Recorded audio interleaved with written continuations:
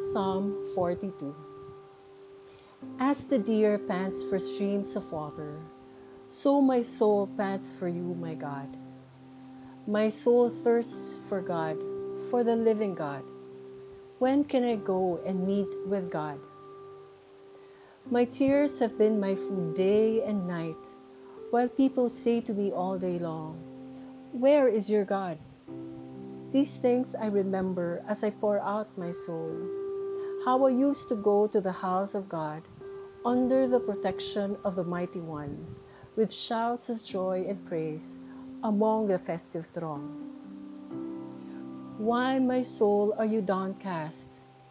Why so disturbed within me? Put your hope in God, for I will yet praise Him, my Savior and my God. My soul is downcast within me. Therefore I will remember you from the land of the Jordan, the heights of Hermon, from Mount Mizar. Deep calls to deep, in the roar of your waterfalls. All your waves and breakers have swept over me. By day the Lord directs His love. At night His song is with me, a prayer to the God of my life.